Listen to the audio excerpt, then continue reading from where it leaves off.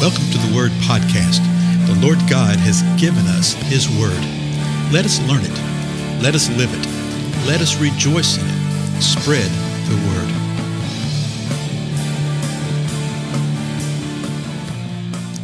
Blessings, everyone. It's so good to be together again on the Word Podcast. Again, let me just encourage you to share the Word with everybody, to spread the Word of the Most High God, what you are learning, whether it be during the times of your own personal reading or meditation upon the Word, when you hear a teaching, when you hear a sermon, when the Spirit of the Lord moves upon you, speak forth the Word. You know, it's sort of a sad thing to say, but particularly in the Western church, we sort of have this idea that there's only professionals that are given to send forth the Word and to speak forth the Word. Now, we talked about this before. There are gifted individuals. Yes, there's a spiritual gift of teaching. There are gifted individuals that have been given roles and responsibilities of building up the body of Christ, of exhorting the body of Christ, of encouraging the body of Christ. Yes, that's all true. But that does not mean that we are all not supposed to speak forth what the Lord has done. And sometimes I think we forget that to the detriment of the kingdom. So I encourage you to do that. Whatever the Lord speaks upon your heart, you share it. Now, let's jump into what we've been looking at. We've been going through the book of Galatians. And we've actually completed the first chapter of Galatians. And here's what we've learned so far. Paul, who says that he is an apostle, is writing to a group of churches, okay? And he spoke peace upon them. But there was a problem there, okay? There's a problem. He says, you know what the gospel is. You know how the Lord Jesus Christ died for you, that he rescued us in this present age. But Paul said, I'm amazed that you have so quickly deserted him and that you're turning to a different gospel. There was a different gospel that was popping up among the true believers. And it just didn't pop up of his own volition. There were some that had come in and they were disturbing them and they were wanting to distort the gospel of Christ. That's really, really important. This was an intentional distortion of the gospel of Christ. And as I've said many times, as we continue to go along, we'll learn more and more about what this is, okay? So Paul said, if I come to you again, or even if an angel from heaven comes and speaks to you a gospel that's contrary to the one that I spoke to you before, let him be accursed.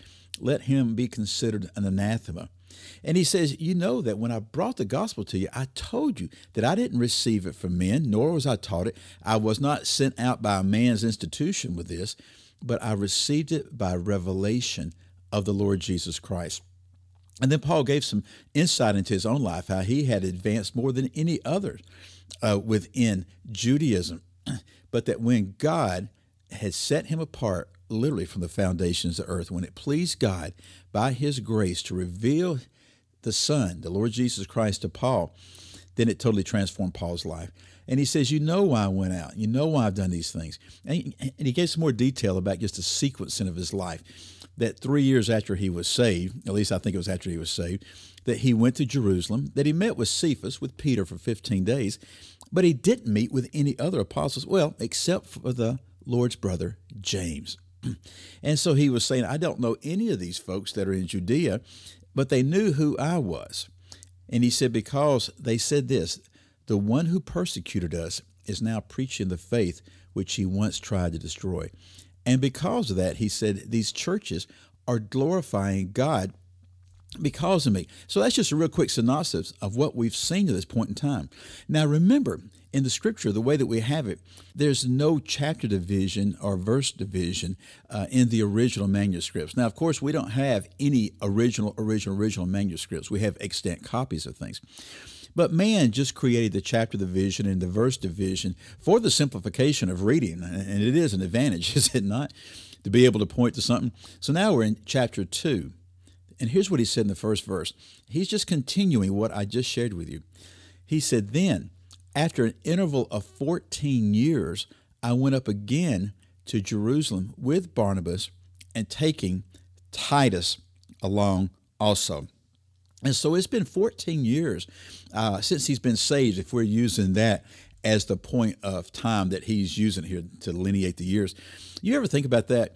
That sometimes when we read the things in the scripture right here, we read it and think, okay, this happened one day, this happened the next day, and we forget that these are men and women just like us, and time was passing in the same way. 14 years always strikes me because there's been major portions of my life that were delineated by 14 years, just personally. When I was 14 years old, I started playing an organ at a church. 14 years later, I moved to South Florida. I spent 14 years there. 14 years after that, I moved to where I am now within the geographic region. And then 14 years after that, there were some things that happened that were of some import, which always makes you sort of wonder, what's the next 14 years, right?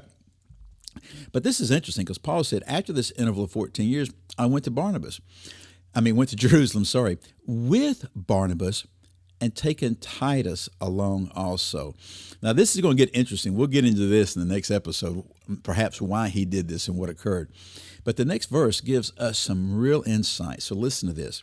Verse 2, it was because of a revelation that I went up, and I submitted to them the gospel which I preach among the Gentiles. But I did so in private to those who were of reputation, for fear that I might be running or had run in vain. Now, people want to make all sorts of things about this. Let me just say something from the get-go. I do not think, and I know that Paul did not doubt the gospel message that he had received from the Lord Jesus Christ. He wasn't running in fear in relationship to that, of what the truth of the gospel was. He wasn't running in fear of man either. What he was talking about is that he was hoping that what he was doing in the manner that he was doing, what he was imparting, that it wasn't in vain from their perspective. Okay? Now, what's really interesting to me about this is why he goes to Jerusalem. In verse 2, he says, it was because of revelation that I went up. And quite often in Scripture, when it speaks of going to Jerusalem, it'll say that I went up. And, when we think up, we think north or down is south and that type of thing. Here, they're thinking elevation because Jerusalem was up high, or is up high on a mountain. And so he says, I go there, but I went there by revelation. Now, a lot of people try to equate this journey and this trip that Paul made to Jerusalem with what you see over in Acts 15. And if you want to read something really, really interesting, go to Acts 15. If you want to know how to handle debate within the body of Christ or division within the body of Christ, go to Acts 15 and look at a great example of what occurred. But I do not think that this is what the Acts 15 account, because in Acts 15, Paul was sent forth by the church to go down there and to report and do some things and try to reach a consensus about a particular argument that they had. Here, he says, he goes to Jerusalem by revelation. He wasn't sent forth by the local church. He was sent forth by God, and God revealed to him, I want you to go there and submit the gospel which I preach among the Gentiles. I think the primary reason that the Lord did this was he did not want the church to be divided. The church at this point in time was just about to be divided into the Gentile Christianity and Jewish Christianity. And God did not want that, because we are one in the body of Christ. We've already seen that, whether Jew or Gentile, free or slave, man or woman. And the Lord did not want that. And so what he's saying is here, I submitted to them the gospel which I preach among the Gentiles. The Lord sent him by revelation to walk in humility, and he went to those privately who were of reputation. We'll find out more about who that is. It's Peter, James, and John. Those that were the leaders of the church, he went to them in humility to present the gospel and say, hey, this is what I've been sharing. This is what's been happening. This is what's been going on within the body. Well, I tell you, our time's up for today, but I encourage us to do likewise, to walk in humility before one another. What about this? Are we actually seeking the Lord and saying, Lord, what is it that you want to reveal to me? What is it that by revelation that you want me to do today? Ask him. I think we'd be amazed at his response. I'll see you again next time. Bless y'all. Bye-bye.